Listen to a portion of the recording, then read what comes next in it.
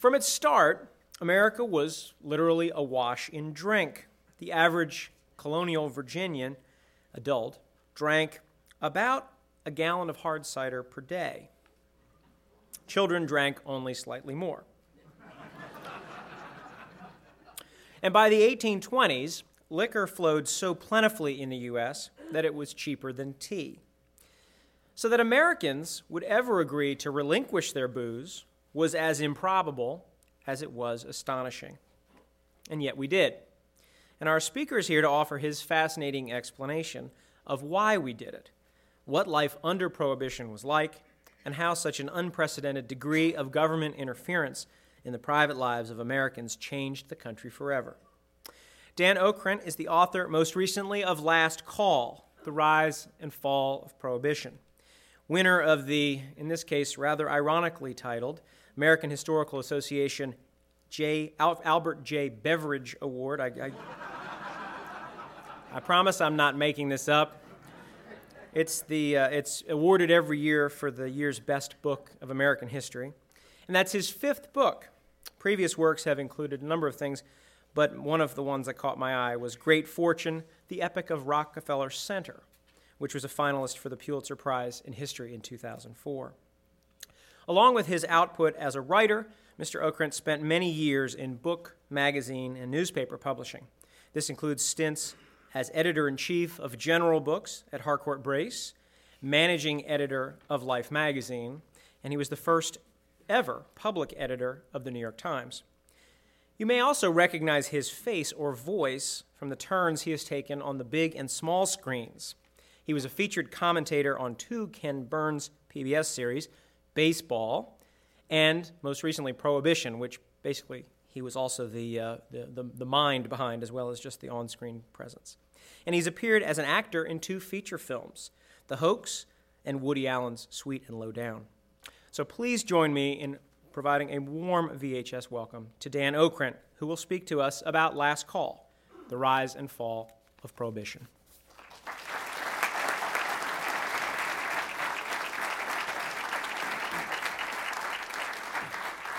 Thank you, Paul, and thank you all for coming out tonight.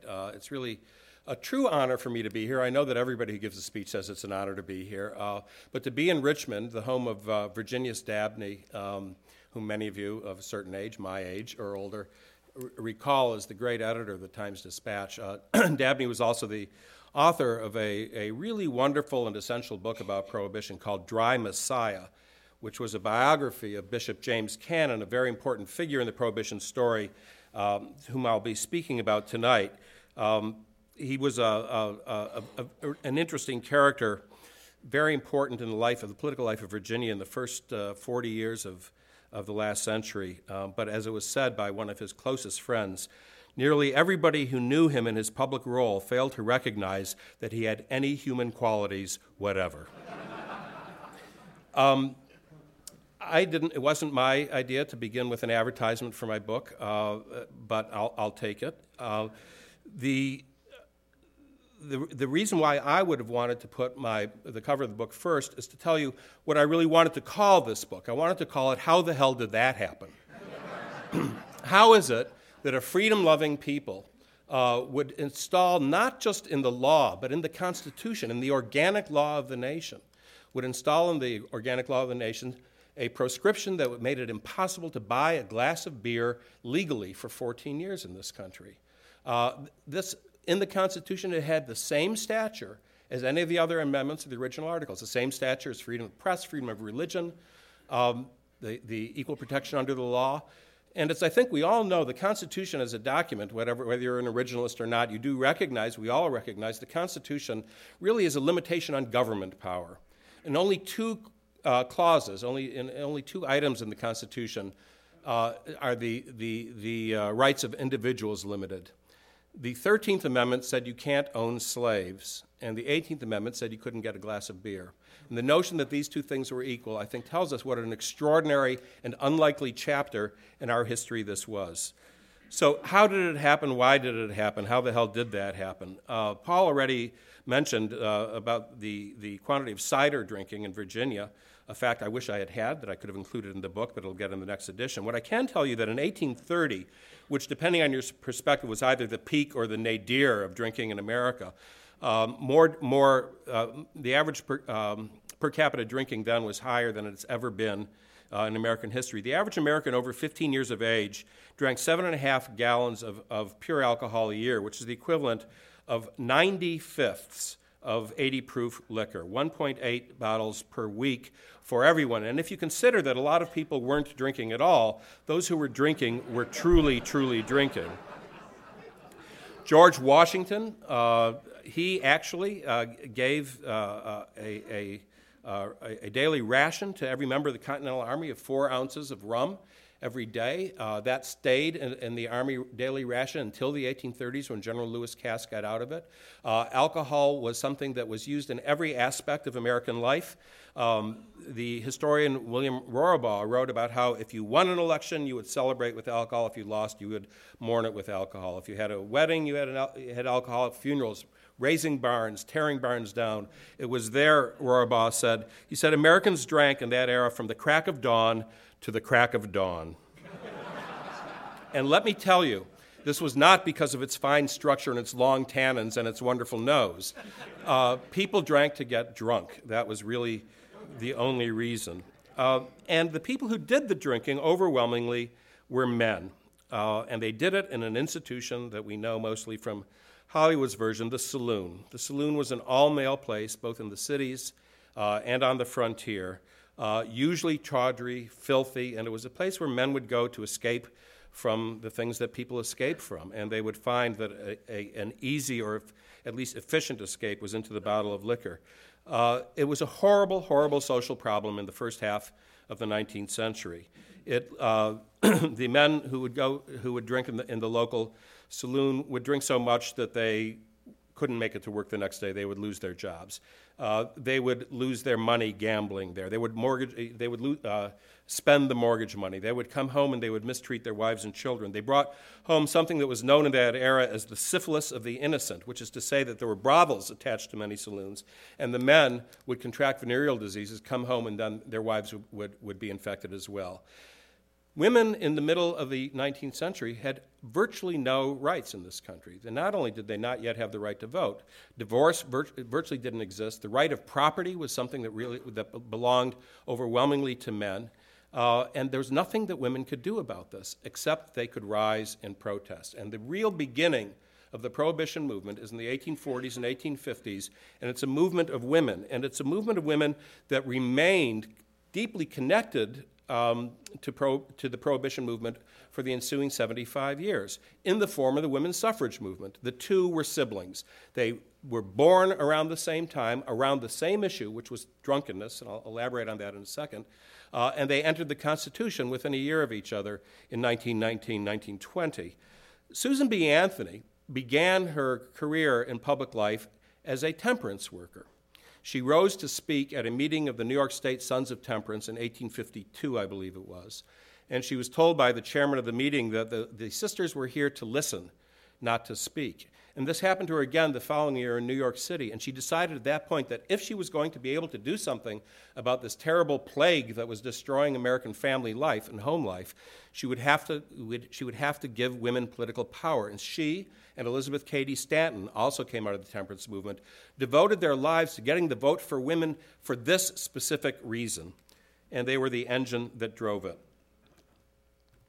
This is Hillsboro, Ohio, 1873, and the beginning of the first mass prohibition, or as it was known, temperance movement. On Christmas Eve, 1873, a woman named Eliza Thompson, who was the daughter of a former governor of Ohio, the wife of a judge, she led the women of Hillsboro, which was in southwestern Ohio, out of the Presbyterian church to go to pray at each place that sold liquor in town. They prayed in the snow, they sat outside, and they prayed for the saloon owners and for the drugstore operators who also were selling liquor. They prayed for their souls, and this was like nothing that anybody had seen in American public life before, women putting themselves physically on the line to change something. Within days, 11 of the 14 places in Hillsboro stopped selling liquor. They closed down. And the movement spread from there, like the proverbial wildfire throughout the upper Midwest and into upstate New York. It was called the Crusade, and it was a fever that gripped the country and brought the notion of the possibility of getting rid of alcohol into the forefront of the American consciousness. The efforts of women to bring an end to prohibition was one of the three causes, the three vectors that brought about prohibition. The other two, similarly, you would think, well, what does that have to do with liquor? We'll get to them momentarily. In the latter half of the 19th century, America went from being a whiskey-drinking country to a beer-drinking country. The immigration of the Germans and the Irish in the 1840s and 1850s made beer the primary alcohol served in the saloons. The primary vehicle for it was the creation of a system whereby the saloons were, though locally owned, they were controlled by the brewing companies. It was called the Tied House, T-I-E-D, where the agreement was made between the saloon owner and one of the big brewing companies. You will sell only my beer, and in exchange, I will give you everything you need. I'll give you your glassware, I'll give you cutlery, I'll give you the picture of Custer's Last Stand to go above the bar, and you will sell as much of my beer, whatever my company is, as you possibly can. One of the interesting aspects of, or one of the interesting things on offer in the saloon of this period was that thing which we're told there is no such thing as, which is to say the free lunch. Around the 1880s, the free lunch became a staple in American saloons.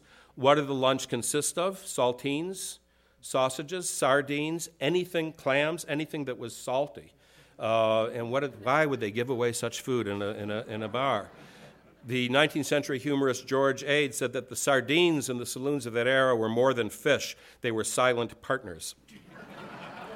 So the people who had the most to lose from the possibility of prohibition were obviously the brewers and the distillers, and particularly this man, Adolphus Busch. I don't think I need to explain who he was, but he took it upon himself to lead the beer industry, which was a very, very big industry in the 19th century, to fight against the possibility of any limitation on alcohol sale and alcohol consumption in this country. What did that mean to him? Stopping women from getting the right to vote. And from 1890 until around 1910, the Anheuser-Busch Company and the other large beer companies working in concert with Bush did whatever they could to keep women from getting the vote across the country. They did it sometimes very openly, sometimes it was very underhanded, but it was something that they absolutely would not relent. The consequence of this, of course, is that when women finally got the vote, they voted against the breweries. They had almost guaranteed their fate. They were sealing their fate when they were fighting the women. A lot of people say, well, why did the women's vote matter if the 19th Amendment, giving the vote to women, doesn't come into play until after the 18th Amendment? Well, one thing to remember is that 25 states had women's suffrage before the constitutional change, so that in each of these states, when the issue came up, women would be the ones who would vote the brewers out of business. The other thing that kept the brewers, that hurt them in their effectiveness, was their unwillingness to make common cause with the distillers. The brewers and the distillers should have been, if they had their common interest in mind, they should have been working together. Instead, they worked against each other. The distillers pointed out the diabolical nature of the brewers' political activities. The brewers maintained that what they were selling, beer, was really fine. It was this awful hard liquor that is really a problem in American life. They went so far, the brewers, in attacking the distillers, to argue that what they produced was liquid bread.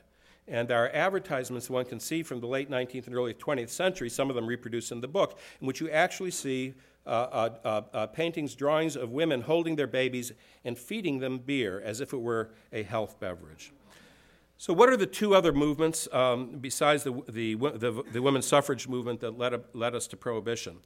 Well, one of them, I should say first that they were brought together under the aegis of an organization totally forgotten today, but one of the most important political organizations in American history, the Anti-Saloon League, born in Ohio in 1893, and described by its founders as a pressure group. It's the first time that we've heard that phrase in American history, that they were dedicated to bringing political retribution. That was the term of Howard Hyde Russell, the Presbyterian minister, the Baptist minister who founded it, bringing political retribution against our enemies. And our enemies were those who were fostering the liquor trade and the beer trade by allowing it to stay in business. They put together a coalition unlike any other coalition, I believe, in American history. It stretched on the right from the Ku Klux Klan, which saw prohibition as a way to battle the political influence of the immigrants who were coming into the cities of the Northeast and were populating Congress. The Democratic machines out of Boston, Philadelphia, Chicago, largely supported by Italian and Irish immigrants, and to the KKK with their incredibly strong anti-immigrant feeling in this period. They felt that by fighting liquor, they were fighting against these political machines. Moving toward the left in this coalition that the Anti-Saloon League put together, the next group in the middle or a little bit toward the left would be the Progressive Party of the U.S. The Progressive Party had 18 members of Congress when the Prohibition Amendment was voted on, and 17 of them voted for it. The progressives believed that getting rid of liquor was a way to improve the lot of the urban masses, the huddled masses yearning to breathe free in the ghettos of the large cities. They felt that if they could take liquor away from them, that their lives would be improved. And it stretched all the way in the far left to the industrial workers of the world, the Wobblies, the most radical labor organization in American history. They were for prohibition as well because they believed that liquor was a tool being used by the plutocratic capitalist classes to keep the working man enslaved and to keep him down. And the Anti-Saloon League brought these groups together around one issue and sticking only to one issue. They didn't care, if you were running for office, what you thought about foreign policy, what you thought about the gold standard, what you thought about labor laws. If you were with them on this issue, they supported you. The one organization in American politics today that has followed this pattern extremely effectively is the National Rifle Association. One issue alone, and that enables them to bring together a coalition of otherwise very unlike-minded political figures. So the second movement, besides the women's suffrage movement, was the movement toward an income tax. What does the income tax have to do with prohibition? Well, until 1913 and the adoption of the 16th Amendment authorizing the income tax and the subsequent passage of the income tax by Congress and its enactment into law, until then, as much as 40% of all federal revenue came from the liquor tax, the alcohol tax, the tax stamps on the bottle. And the prohibitionists realized that unless there was a replacement for this enormous amount of money coming into the federal treasury, there was no way they could ever have prohibition. So they very surreptitiously supported the populists who were bringing about the income tax. And it wasn't until 1913, when the income tax was enacted, that the Anti-Saloon League said to its allies, now we can get a constitutional amendment. There are dollars that are going to the federal treasury. They don't need the liquor money any longer. The third was World War I. World War I arrives, and as I think we all know, anything German became viewed not just with suspicion, but with hatred. What were the last names of the brewers? Anheuser, Busch, Pabst, Schlitz, Schmitz, Ortlieb, and on and on and on, Rupert's. Every one of them was German, and it became very easy for the Anti-Saloon League and the other prohibitionists, the people who were fighting for prohibition, to point to these people and say, these people are working for the Kaiser. They are working against the interests of the American war effort. They are sapping the morals of our fighting men. They are consuming huge quantities of grain that could be used to bake bread for the starving Belgians. And this is the thing that finally put it over the top. So you have these three things, women's suffrage, the income tax, and World War I, that made it impossible to buy that glass of beer that I mentioned earlier. A few more words about the Anti-Saloon League. And largely, this person, this very unprepossessing fellow is Wayne B. Wheeler, also forgotten by today. During the late 1910s and 1920s, he was on the front page of every newspaper in America. He was the Grover Norquist or the Karl Rove. I guess Rove's not so successful anymore. I should drop his name from this talk. Of the Anti-Saloon League and of the Prohibition movement. He was the one who realized that you don't need a majority to win a constitutional amendment. What you need is minorities that can be motivated behind your issue. So in any given legislative district, in any congressional election, if you have one candidate who's got 47% of the vote and the other candidate's got 43% of the vote, and you have that other 10% of the vote and you can deliver it one way or the other, you can win. And he did this with phenomenal success, so that in 1916, Congress flipped from being very divided on this issue to being a body that was more than two-thirds in each house willing to support prohibition. Now, the Anti-Saloon League and Wheeler, they came out of Ohio. They came out of the Republican Party. It was an organization that consisting overwhelmingly led by Methodist and Baptist clergy, but they had no influence in the Democratic Party. And just as the NRA today will support Democrats who are with them on that issue, on their issue, because they want to have influence in each caucus in Congress, the ASL turned to this man, and this is James Cannon, Bishop James Cannon of Virginia. He was the delegate to the Democrats, an incredibly powerful figure. He's the one that I mentioned earlier, whom Dabney wrote his biography of. He was a bishop of the Methodist Episcopal Church South. He pretty much he wasn't in the Democratic Party, but he had a great deal of control over the Democratic Party in Virginia. He was an odd guy. In addition to being this fellow whom I described earlier as somebody who, missing all human qualities, one of his best friends was H.L. Mencken, probably the greatest advocate for drinking in America. Mencken said of Cannon that Cannon's merest wink could make a president of the United States leap like a bullfrog. His political power was that strong. It's an interesting trope because the New York World said a few years earlier, and maybe Mencken stole this from him, about Wayne B. Wheeler, they said he's the legislative bully in front of whom the United States Senate sits up and begs. He had that kind of control. Cannon was the key figure later on in his life in 1928 in the anti-Catholic campaign against Al Smith when he ran for president. It was Cannon who said that the Catholic Church was the mother of ignorance, superstition, intolerance, and sin. He was a ferocious guy who, when he was in New York, stayed in a hotel in the Yiddish Theater District because he loved Jewish dill pickles. A neighbor of his said he had his sense of humor could be lightly balanced on the back of a gnat. But he was effective. In any case, finally, in 1919, the constitutional amendment is approved by the 36 states required. Not all the states approved it. Connecticut and Rhode Island never ratified the amendment. New Jersey didn't ratify it until 3 years after it was in effect. But of course, once the 36th state, the three-quarters of states had done it, it was in the Constitution. It's important to remember or to know that neither the 18th Amendment nor the Volstead Act, the Enforcement Act that followed, made it against the law to drink. It made it against the law to transport, manufacture, or sell alcoholic beverages, intoxicating beverages in the United States. And the reason why they didn't make it against the law to drink is Wayne Wheeler realized that if it had been a crime to have a drink, you would never get a drinker to be able to testify against his supplier. So we'll leave them aside and try to go after the suppliers instead. Really very clever analysis. The other thing that they put into the Volstead Act, the enforcement legislation, is that any alcohol that you owned and that was on your premises effective January 16, 1920, you could keep. And you could continue to drink in your home with your friends and with your family. Now, whom did this benefit? Those who could afford to stockpile it and those who had large enough place to keep it. So many people realized that it was a kind of a class-based issue. The wealthy always were able to get their alcohol. It was much harder for poorer people to do it or at least to get it legally. There was a gentleman named Walter Parker who was a civic leader in New Orleans. You can imagine how popular Prohibition was in New Orleans.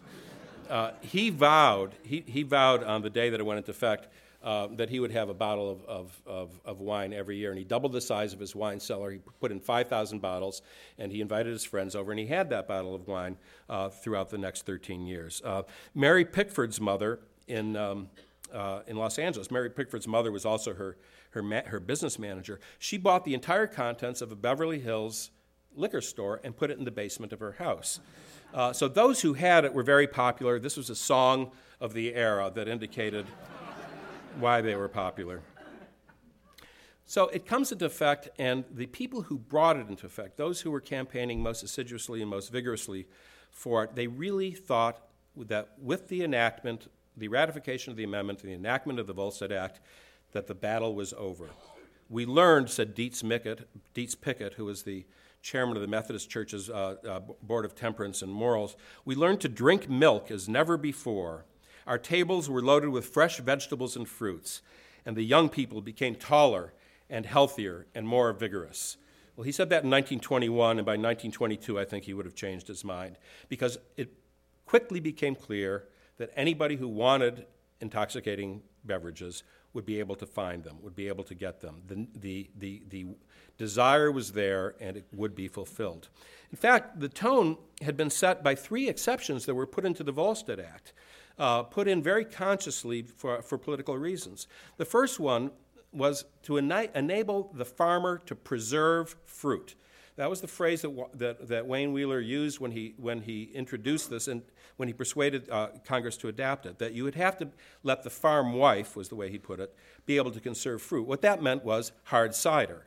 And because he needed the votes from the rural districts, it was essential that he be able to provide the rural districts with what they had known since the beginning of the Republic. I don't know about you, but when I was in grade school and I heard about Johnny Appleseed going through the Ohio Valley, I thought McIntosh, Golden Delicious. No, those were all cider apples. And the barrel of cider, the jug of cider, was at the door of nearly every farmhouse in the nation. And out in the field, there would be a jug that would be kept distant in the field so that while working in the fields, the workers could take their time off to have their alcohol. Well, the consequence of allowing the preservation of fruit enabled people to preserve all sorts of fruit, like grapes. And I'm going to take just a second to... This is water, honestly. In 1919, in the Napa Valley in California, the grape growers were tearing out their vines. They were putting in apricots and plum trees and other fruit because they thought their world was over. During the 1910s, the decade leading up to that time, the average price at the railhead for California wine grapes was $9.50 a ton. Well, in 1921, the second harvest after Prohibition was in effect, what had been $9.50 a ton, the price went up to $82 a ton. 3 years later, in 1924, $375 a ton. This is up from $9. This is an increase of more than 4,000%. You could go into the San Francisco rail yards in October, in September and October, and people would be buying and selling a carload of grapes. 5 people would own it before it had left the yard. They were all heading east. They were heading east to all the cities of the Northeast, particularly that had large Southern European immigrant populations. The Pennsylvania Railroad doubled the size of the New Jersey freight yards in Jersey City between 1922 and 1925 simply to handle the grape traffic that came in every fall. This is 9th Avenue, underneath the 9th Avenue L in New York. This was called Patty's Market. It was an outdoor fruit and vegetable market that stretched for about 10 blocks from the low 30s up into the 40s. And during most of the year, it sold all sorts of produce. But in October, it sold only grapes. A familiar name, Cesare Mondavi, was the son of was a worker in the iron country of northern Minnesota, the town actually of Virginia, Minnesota, and he sent his young son Robert out to California in 1926. Said, "Bring back the grapes that we can make our own wine from." Under the regulations put into place, a family was allowed to make 200 gallons of wine for their own personal use a year. Now think about that. That's a big family, or it's a family with a lot of friends. It was said that in the Italian neighborhoods of the Northeast in October that you could walk a block in such a neighborhood and get drunk simply by inhaling. The smell of the grape crush and of the fermentation was that strong. The second exception of the 3 exceptions was the medicinal use of alcohol. In The Great Gatsby, when Daisy Buchanan meets Gatsby, she comes home and she's gushing about him to her husband, to Tom, says he owned some drugstores. He built them up himself. Well, Tom knew immediately that what that meant is that Gatsby was a bootlegger. Here's how it worked. Well, first, a little history. The American Medical Association in 1917, recognizing the direction that the country was going toward prohibition, its House of Delegates passed a unanimous resolution that read that the use of alcohol in therapeutics has no scientific value. By 1922, 2 years into Prohibition, they began to change their minds a bit. The medical use was provided for in the Volstead Act, and in a survey that the AMA conducted, they called it a plebiscite of their entire membership in 1922, they asked America's physicians whether they really thought there was a therapeutic value for alcohol, and they came back with 27 different medical conditions they thought that should be treated with alcohol. These range from cancer and diabetes to dyspepsia, snake bite, and my very favorite, old age. The resolution they had passed in 1917 that said the use of alcohol in therapeutics has no scientific value, suddenly that had no scientific value. And in fact, they then passed a resolution that they sent to Congress complaining that any regulation of the medicinal alcohol business will be considered a serious interference with the practice of medicine. Here's how it worked. You go to your doctor, and you would be able to get a prescription every 10 days. This is a physician's register that they were required to keep that indicated, this is a physician in Providence, Rhode Island, who got it, on what date, and for what ailment. And I don't know whether it's visible, but everybody, except for a couple of people at the bottom, everybody in Providence had an ailment called debility. And they would show up every 10 days for their debility prescription, which was a bottle of whiskey. A doctor in Detroit wrote a prescription that was my very favorite one. It read, the instructions: take 3 ounces every hour for stimulant until stimulated. The ingenuity that came out of this was absolutely extraordinary. There was a man named George Remus, who was himself actually trained as both a lawyer and a pharmacist, who moved from Chicago to Cincinnati because Cincinnati was within 200 miles of 90% of the bonded alcohol in the United States, and he bought it all up. And he created something called the Kentucky Drug Company. And then, clever guy that he was, he had his own men hijack his own trucks to take the legal liquor out of the drug company trucks and put it into the speakeasy trade. Here in Boston, the S.S. Pierce Company. I think that a lot of people know about that. S.S. Pierce was grocers to the New England aristocracy. This is the price list for physicians and dentists. And I should say, veterinarians were allowed to do this as well, but that was not. So if your horse really wanted some Jim Beam, you could probably get it. But looking inside, this is for medical purposes. It's all brand names. 3 varieties of rum, 2 of brandy, 2 varieties of scotch, medicinal champagne. And this is fairly early in Prohibition. In the beginning, you would take your prescription down to the pharmacy, and they would give you a brown vial, pharmaceutical vial. But by 1924, it was brand names with the labels on them. The Walgreen family, a guy named Charles Walgreen, he had 20 drugstores in Chicago in 1920. And at the end of that decade, he had 525 drugstores. The family has always said that it was the milkshake. It wasn't the milkshake. And in fact, his son, Charles Jr., acknowledged that the biggest worry that they had back then was a fire in any of their pharmacies, because they knew if the firemen came in, they would take all the liquor in the storeroom out with them. The third exception was for sacramental purposes. It should be said that Prohibition was overwhelmingly a Protestant movement. Not the Episcopalians or the Lutherans, but all the other main Protestant denominations in the U.S. were behind Prohibition. Jews and Catholics overwhelmingly opposed it for a variety of religious reasons and for cultural reasons as well. This man figured out what to do about that. This is Georges Delatour. He was the founder of Beaulieu Vineyards, still one of the leading vineyards in the Napa Valley. He was a French immigrant who had been working in the wine business. And in around 1910, in Rutherford, California, he began to sell altar wines, communion wines, to the Catholic Church. You would have to get what was called an ecclesiastical approbation from the archbishop that all the parishes within that diocese could buy directly from him. And he was a very prominent figure, a very important man in the Catholic community in Northern California. And he had sales offices by 1914-15 in 10 cities across the country selling sacramental wine. In 1920, he got the first legal permit in California. California 1A was his particular permit. Within a year, In early 1921, he was publishing a brochure that offered communion wines in 10 different grape varietals, including Riesling, Tokay, Cabernet Franc, Cabernet Sauvignon, and Chablis. His market was the clergy. The clergy would buy it in the barrel. It would be delivered to the parish house, and then it would be put in bottles. Now, here's one for the service, and here's the rest for the congregation.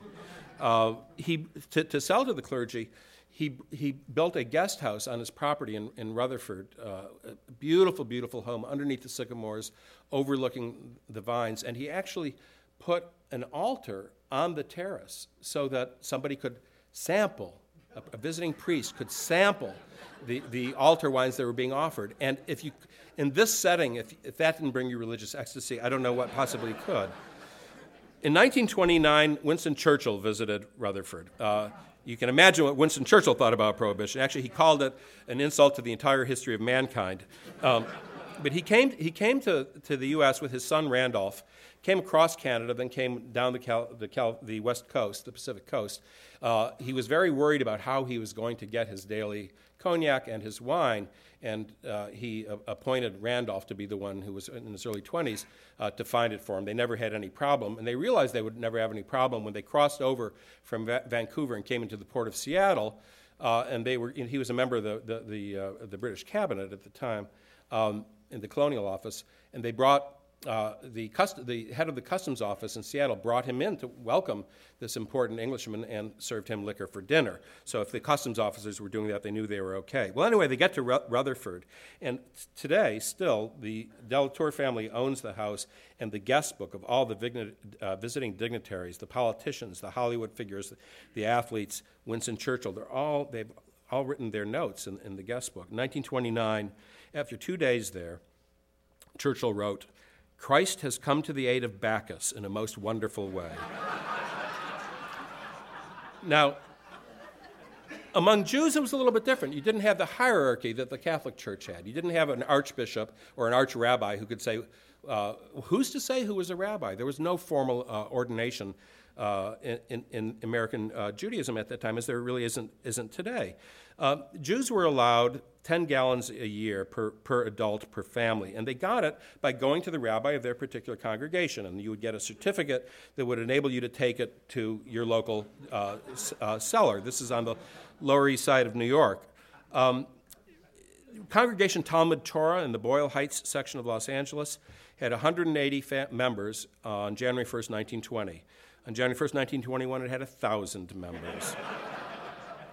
Rabbi Benjamin Gardner, when he was arrested for the third time, said he couldn't help it. His congregation was clamoring, he said, quote, for wine, wine, and more wine. In fact, what he didn't say, that he had been in the wholesaling business as well and had 2 other congregations that he was serving. And up the coast in Alameda, one rabbi moved 5,000 gallons in a 9-month period. His synagogue was a room that seated 12 people. The list was the names that he had to submit to the Prohibition Bureau of who he was giving the permits to was populated by names taken from the obituary pages of the Oakland newspaper. This led to constant press stories and what would have been called in my Jewish family as not good for the Jews. This was very bad for the Jews because you would read about rabbis getting arrested constantly and who were running these incredible rackets, and it led to a huge doctrinal warfare between the immigrant Orthodox Jewish rabbis and the established Reform Jewish rabbis. The Reform rabbis said they were so embarrassed by this. They said, we don't need to have wine for our Sabbath services. We can have unfermented grape juice. The Orthodox rabbis said, don't tell us how to run our religion, and please don't take this business away from us. And it created a great deal of conflict. But even the Orthodox eventually backed down at that point when in 1925 in the New York Times, a couple rabbis who were arrested were named Patrick Houlihan and James McGuire. There were many, those were the legal ways of getting alcoholic beverage. So if those were the legal ways, imagine what the illegal ways were like. Along the East Coast, from Cape Cod to Virginia Beach, beginning in late 1921 until about 1926, at any given time, you could not be anywhere along that coastline and not see these large ships sitting outside the 3-mile limit, later the 12-mile limit. This was called Rum Row, and they were called mother ships. They didn't move.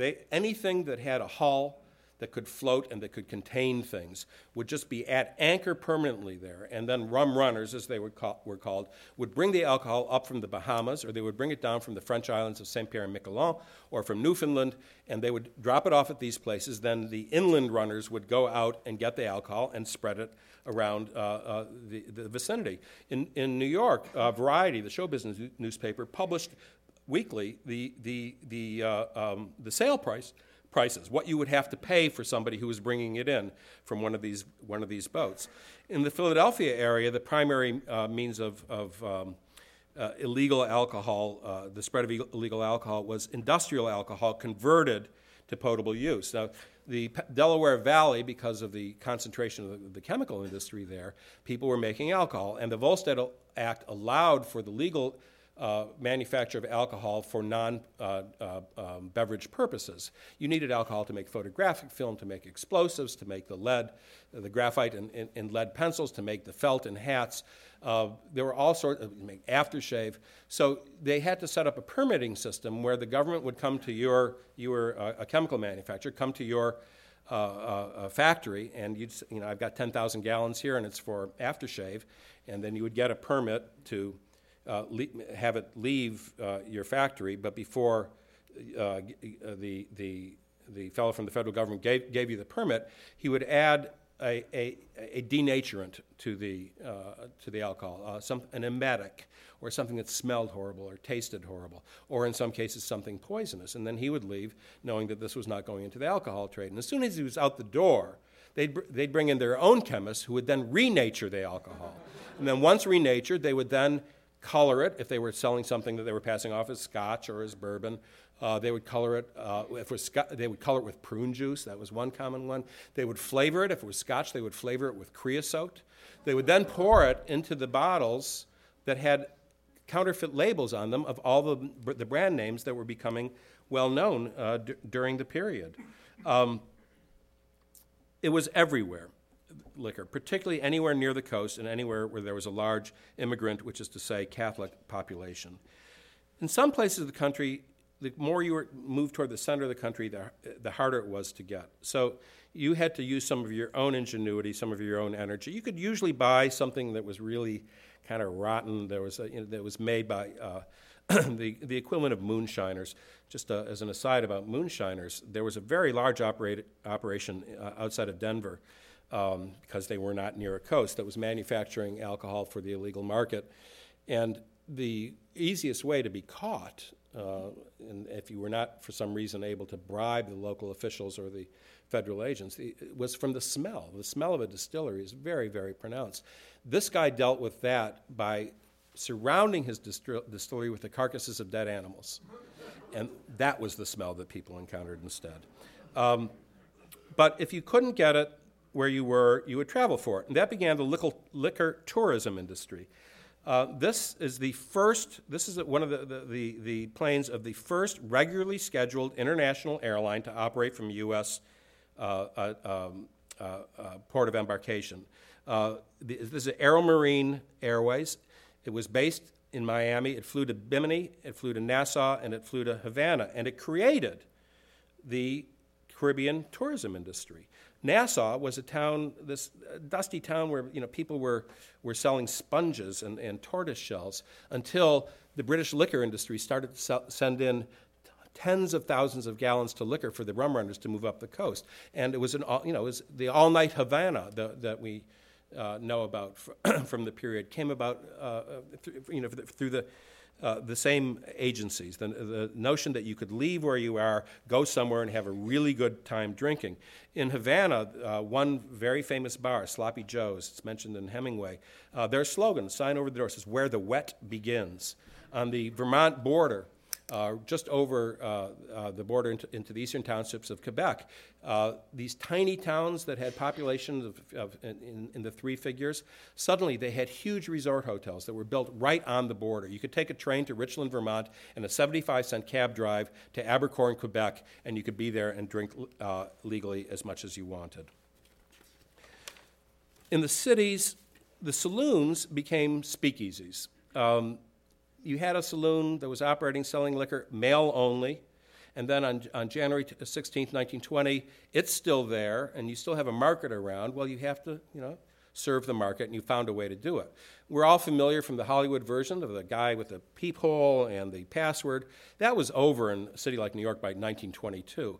They were operating openly because the corruption was so pronounced. A federal prohibition agent made the modern-day equivalent of $25,000 a year, and every time there was an opening for that job, there were hundreds of applicants because it was an opportunity to collect graft on a scale never before or since witnessed in American history. Everybody involved in law enforcement was able to do it. The big shock about the speakeasies were men and women drinking together. This had never happened before. The wealthy sometimes drank together in public in hotel dining rooms, but for most Americans it was unknown. Alec Wilder, the songwriter, he said when he encountered a pretty girl in a speakeasy was the most beautiful girl in the world. It was something they just couldn't imagine. It was a radical change in American social life. If you have men and women drinking together, you don't really want to have them bellying up the bar together, so that started table service in bars. And if you have table service, you have to have food and not just the free lunch that you were getting before. If you have men and women together, inevitably music and dancing. And this is the creation of the American nightclub and the cabaret directly owing to Prohibition. The spread of jazz, the Charleston, all because of Prohibition, because it changes social habits in so many ways. One of the most surprising ways to me was learning what did they do about restrooms for the women. These places had been male only, and you can imagine what those bathrooms were like. Well, suddenly you have women there. There's a broom closet over there, or there's a space underneath the staircase or behind the bar, and that was turned into the powder room. It was a toilet, a sink, and a mirror, and that was the advent of another really important element of American modern culture. It was in the cities, it was out in the open. These people do not look like they're having a secretive time, worried that somebody's going to come in. This is at the 21 Club in New York in 1929. The owners of the 21 Club had owned a place on 49th Street. On New Year's Eve, they moved to 21 West 52nd Street, and they operated there, and they operated openly for the 4 remaining years of Prohibition. It's where all the politicians went to get their drink. And this was common throughout the country.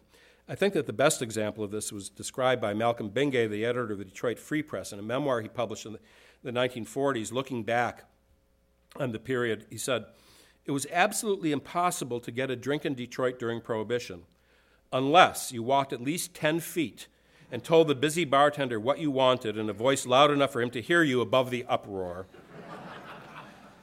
Well, finally it comes to an end, and there were a lot of things that led to the end. The corruption was truly horrifying. Law enforcement wasn't able to keep up with it. The state of Michigan, which was already had a large population, had 3 federal judges, and suddenly there were these thousands of federal criminal cases that were coming into the courts. They simply couldn't handle it. The visibility of crime, it was everywhere. Those versions of it that we've seen from Hollywood are exaggerated to a degree, and they don't get the details right, but the wide range of mobster on mobster, these enormous criminal syndicates that were born because of Prohibition. The National Crime Syndicate is the direct result of Prohibition. There was organized crime before 1920 in almost every city, and usually it was a tenderloin district, a red light district where there was prostitution and gambling and maybe drugs and all-night bars controlled by a local mob. But there was no reason for them to go beyond that territory. They were doing fine. Suddenly you have huge quantities of physical goods that need to be moved from one place to another, and you need allies elsewhere. So the mobsters from 5 major eastern cities get together in Atlantic City in 1929 and create the National Syndicate. They meet again in 1932 in Chicago from 21 cities, and they divide up territories, and they set prices, and they create their own judicial commission. What we saw in The Godfather was actually real. And this is another legacy of Prohibition that we can be extremely unthankful for. Pauline Sabin, like Wayne B. Wheeler, somebody utterly forgotten today, really one of my favorite characters from the research that I did. She was the daughter of a secretary, a cabinet secretary from the the first Roosevelt and Taft administrations.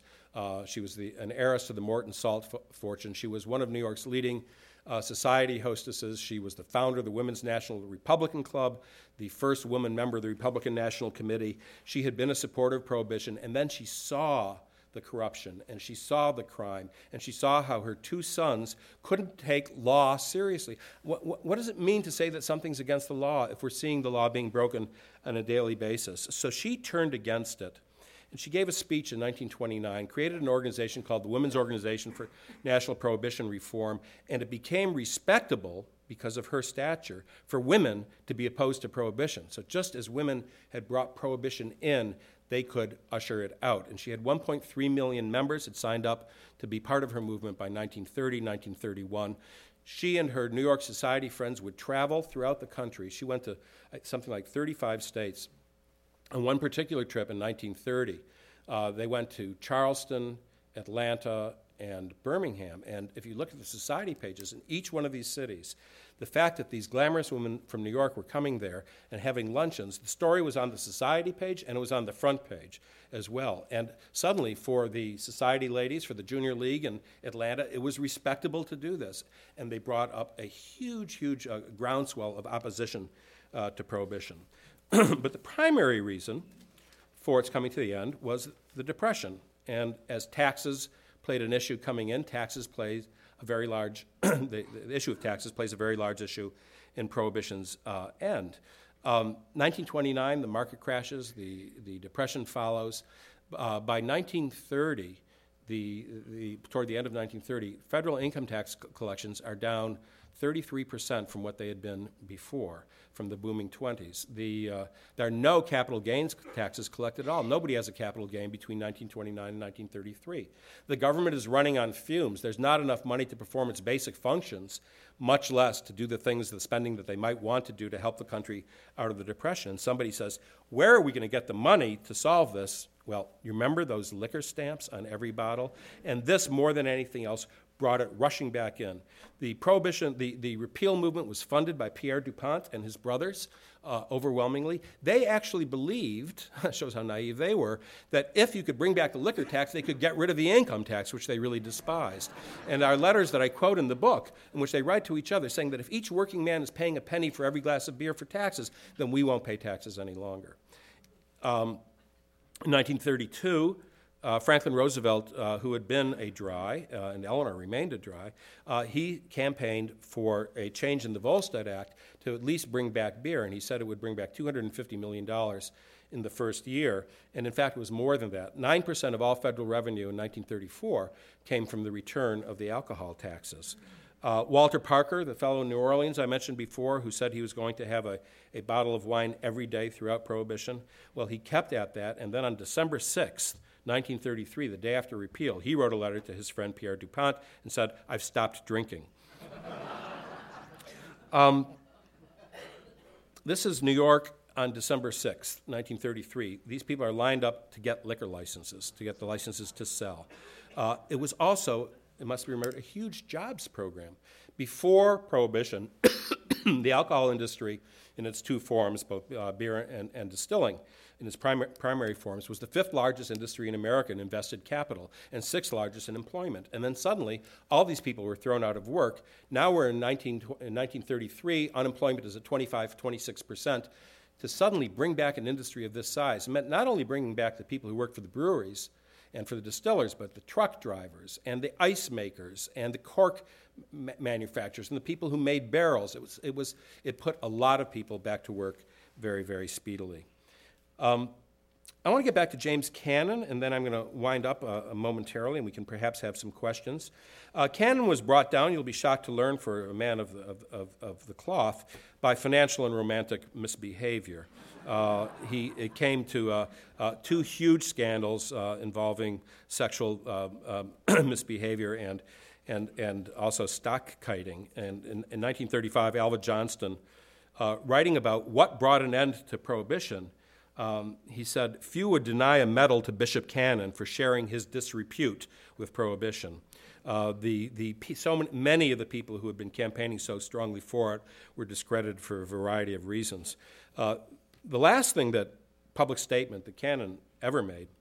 Well, before I get to the last one, he did say at one point that when he was challenged on the influence of religion in government in Virginia and his influence, he told the Times-Dispatch, "I do not remember that I ever attempted to use my influence with the legislature except on measures pertaining to education, prohibition, gambling, vice, Sabbath observance, moving pictures, and child labor." His last public statement was a letter to the Times-Dispatch in the 1940s complaining of the cancellation of Prince Valiant from the comic pages. So what happened afterward? To me, the great irony of Prohibition is it became suddenly a lot harder to get a drink than it had been when it was illegal. Because when it was illegal, it didn't exist. And if you were able to bribe the local cop, which you were, of course, able to do, you could keep your bar open 24 hours a day, 7 days a week, and serve it to anybody you wanted. And if a 14-year-old wanted to get a belt at 5 in the morning on a Sunday, who was going to stop you from selling it to them? In comes the regime, the post-repeal regime of regulation. And suddenly, people have licenses that are extremely valuable and that they don't dare lose. And all the whole complex of laws, ranging from closing hours, age limits, Sunday blue laws, not being near a church, not being a school, near a hospital. This really put a limitation on the amount of alcohol that people were drinking.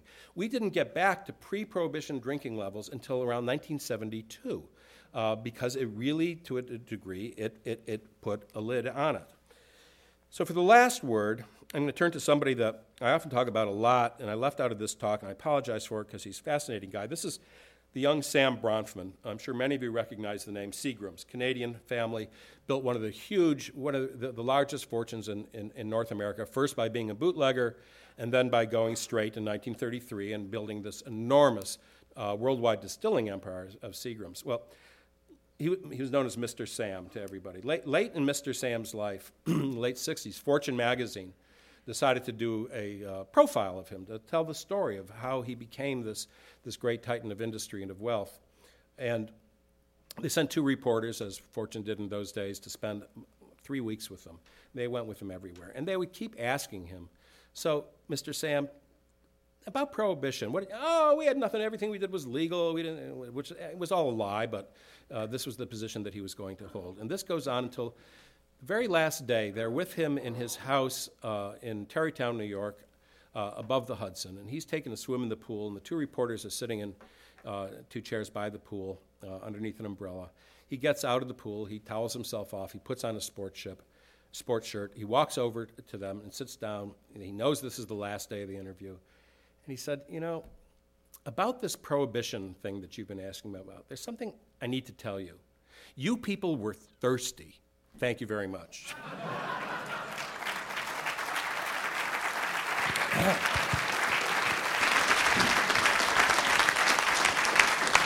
And I'm thirsty too, but if anybody has a question, please put a hand up, and we've got a couple of people with microphones moving through the crowd, and I'm happy to answer anything you may have. There's somebody in the middle. You're hearing a lot of similarities between, or from Prohibition and what we hear today on the war on drugs and decriminalization of marijuana.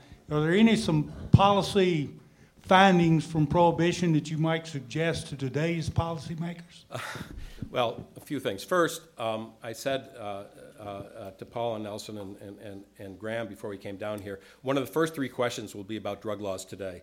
So you guys are 2 questions ahead of most audiences on that one. Yeah, it's unavoidable. Before I went out to promote my book when it was published 2 years ago, I had no opinion on the drug laws. I happen to have never liked drugs myself. I was very upset when my now grown children were clearly using marijuana recreationally when they were in high school. But it's inescapable that what we've done is exactly the same thing that we did back then. We have created a regime of enforcement that doesn't enforce, that enriches criminal syndicates, that creates enormous amount of violence, that challenges the meaning of law, that deprives government of tax revenue. The 2 measures that just passed in Washington and Colorado, they were both phrased not just as measures to legalize marijuana, it was to tax, regulate, and legalize recreational marijuana.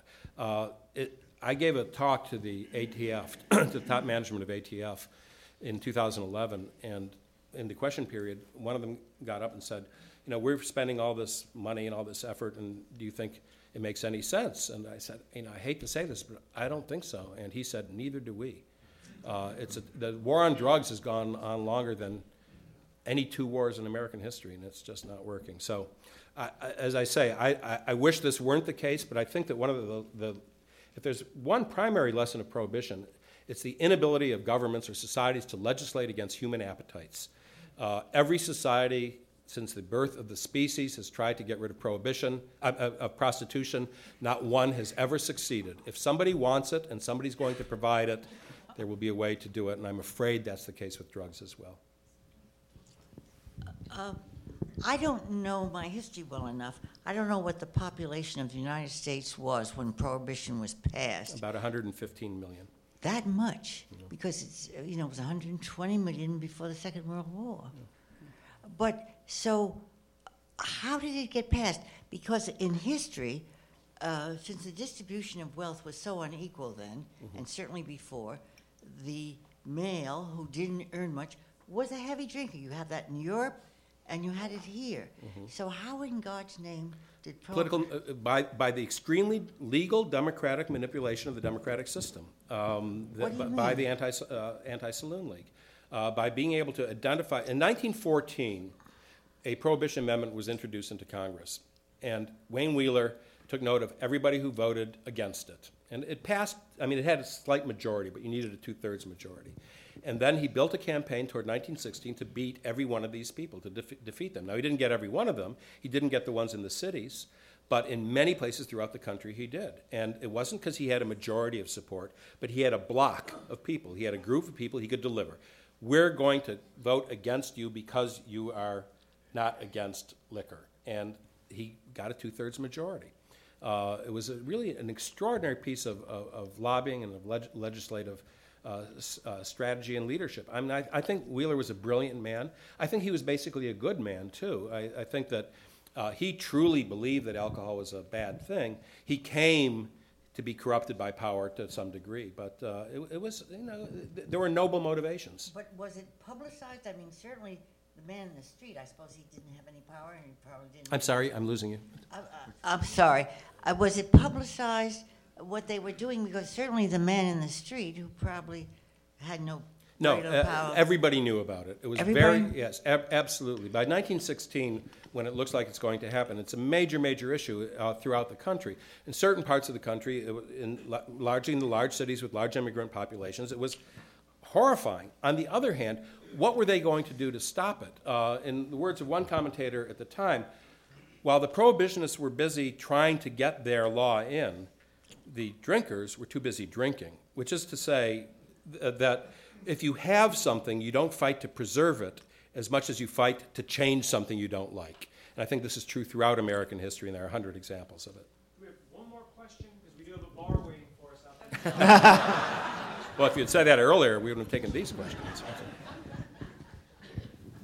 I don't have a question, but a comment. Wheeler must not have liked my great-grandfather very much. He owned a whiskey distillery here in Richmond. And you talked about the Hollywood projection of how it was with the feds coming in, and my grandmother remembers that. The story goes that the feds came to inspect, and if there was too much being made, they would just open the faucets and kill the fish and ducks in the lake down below. But when the feds came in after Prohibition, and they told my great-grandfather that he would have to stop producing, but he could still produce for them, and he refused. And my grandmother remembers them coming in with axes and literally chopping open all of the barrels. Well, from what I can tell from my research, there were many more honest distillers than there were honest prohibition agents. And I guess your grandfather was among them. Thank you very much.